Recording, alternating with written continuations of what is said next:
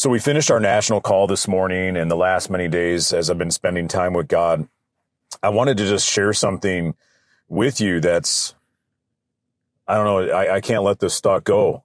It's got to get out. There's a book that I've gone through probably 10 times. I love this book. It's called Running with Horses by Eugene Peterson. It's about the life of Jeremiah the prophet. And if it's the only book I ever read the rest of my life, I'll be okay with that. But I get so much out of it all the time. I preach about Jeremiah all the time. I love this. I love the book of Hebrews, the book of Exodus. And when it comes to like Grace Ops culture, I don't know, just this whole thing of like living upright, living godly, moral lives, men of character in a day and age where the world is just coming unglued. I mean, we know in the end days, the Bible says that the world will be like the days of Noah. Well, there's a lot of stuff that's like the days of Noah in our culture today.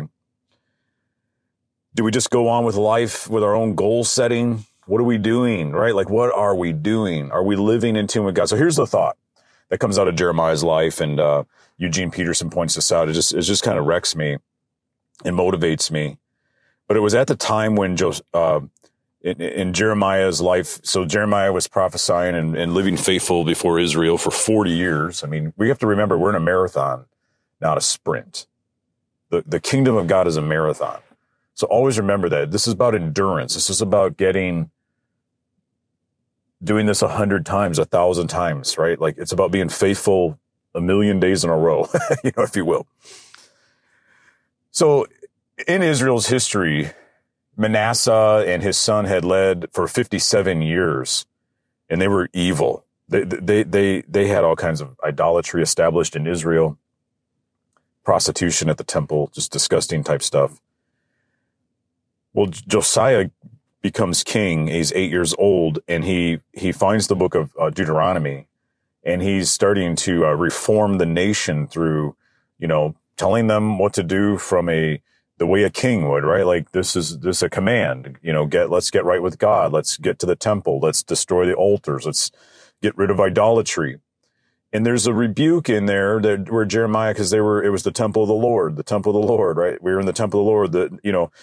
If you're like a pastor type in that day, a priest of the Lord, it's kind of a good thing, right? The church is filling up, the temple's filling up. It's like, oh, these are good days, better than we've ever seen in 57 years.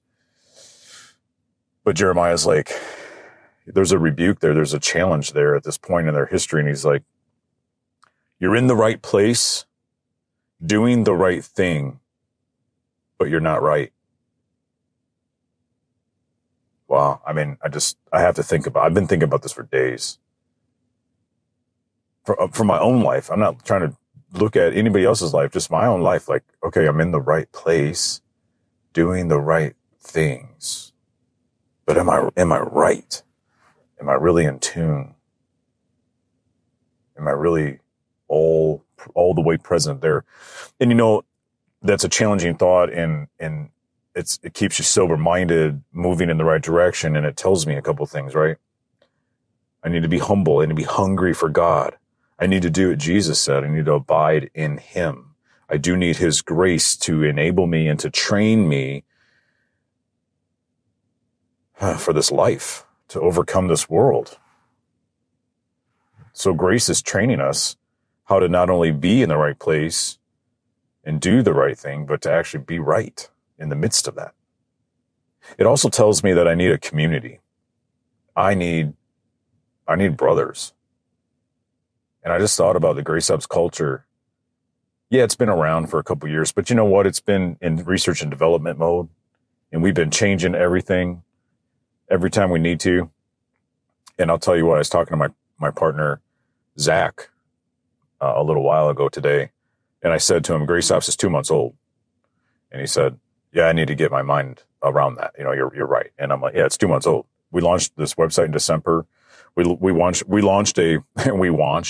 sorry, I had to laugh at myself. We launched a website in December, a sweet website, which we've already revamped a little, making it look better. But the systems, the strategies are there. Like for the first time, I can answer my wife when she says, is it ready? Or are you ready? Is this thing, where's this thing at? And I've always, because we've been just building all the components of this thing and all the on-ramps, and it's ready. And I can tell, yeah, it's ready. It's good. It's 2 months old now. It's ready. It's locking and loading. We got a brand new app that we built on a very powerful platform called Commissioned. It's a kingdom-minded company, global company, leveraging, bringing solutions to the kingdom and this global chain line. I don't know how to do their commercial 100%, but I love the platform they've built. I forget the language they say. It's like a global, I'm not in tune with the language. So I'm excited about this app though. It's like social media on steroids for us. It helps us do our courses. We can spread this thing across the country nationally. And then we've got like chapters built out on this thing. But I just want to encourage you today. Grace Ops is here for you. We're here for you. We believe in you. We're building all this stuff for you.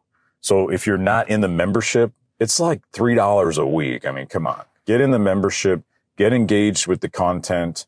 And the content's good, but we've also partnered it with these things called Build Community Groups. And every one of our members is in a small 3 to 5 group of men powered by this app platform that we have. So it really is remarkable what we have built and how we can expand and not be affected by cancel culture or liberal agendas. And even in the app, I mean, come on, how many times you go on Facebook and you see some stupid video or yoga pants or some kind of distracting thing or a Viagra commercial, just stupid stuff, right? You're not going to see that in this app, but it's for our members, so I think it's worth $3 a week. I mean, it's not a big deal. Maybe we'll put it at 20 a month. I don't know. It's worth a lot more than where we got a price. But anyway, as I close out, there's a million mercies for you today. There's a million mercies. Maybe you're in the right place. Maybe you're doing the right thing and maybe you're not right, but there's a million mercies for you and I today. And we've created this culture so we could walk, so we can encounter the mercy of God together and be equipped and trained by his grace. Just want all of you to know I love you, I care about you, and we're here to serve you and your families. God bless you. Until next time, live upright.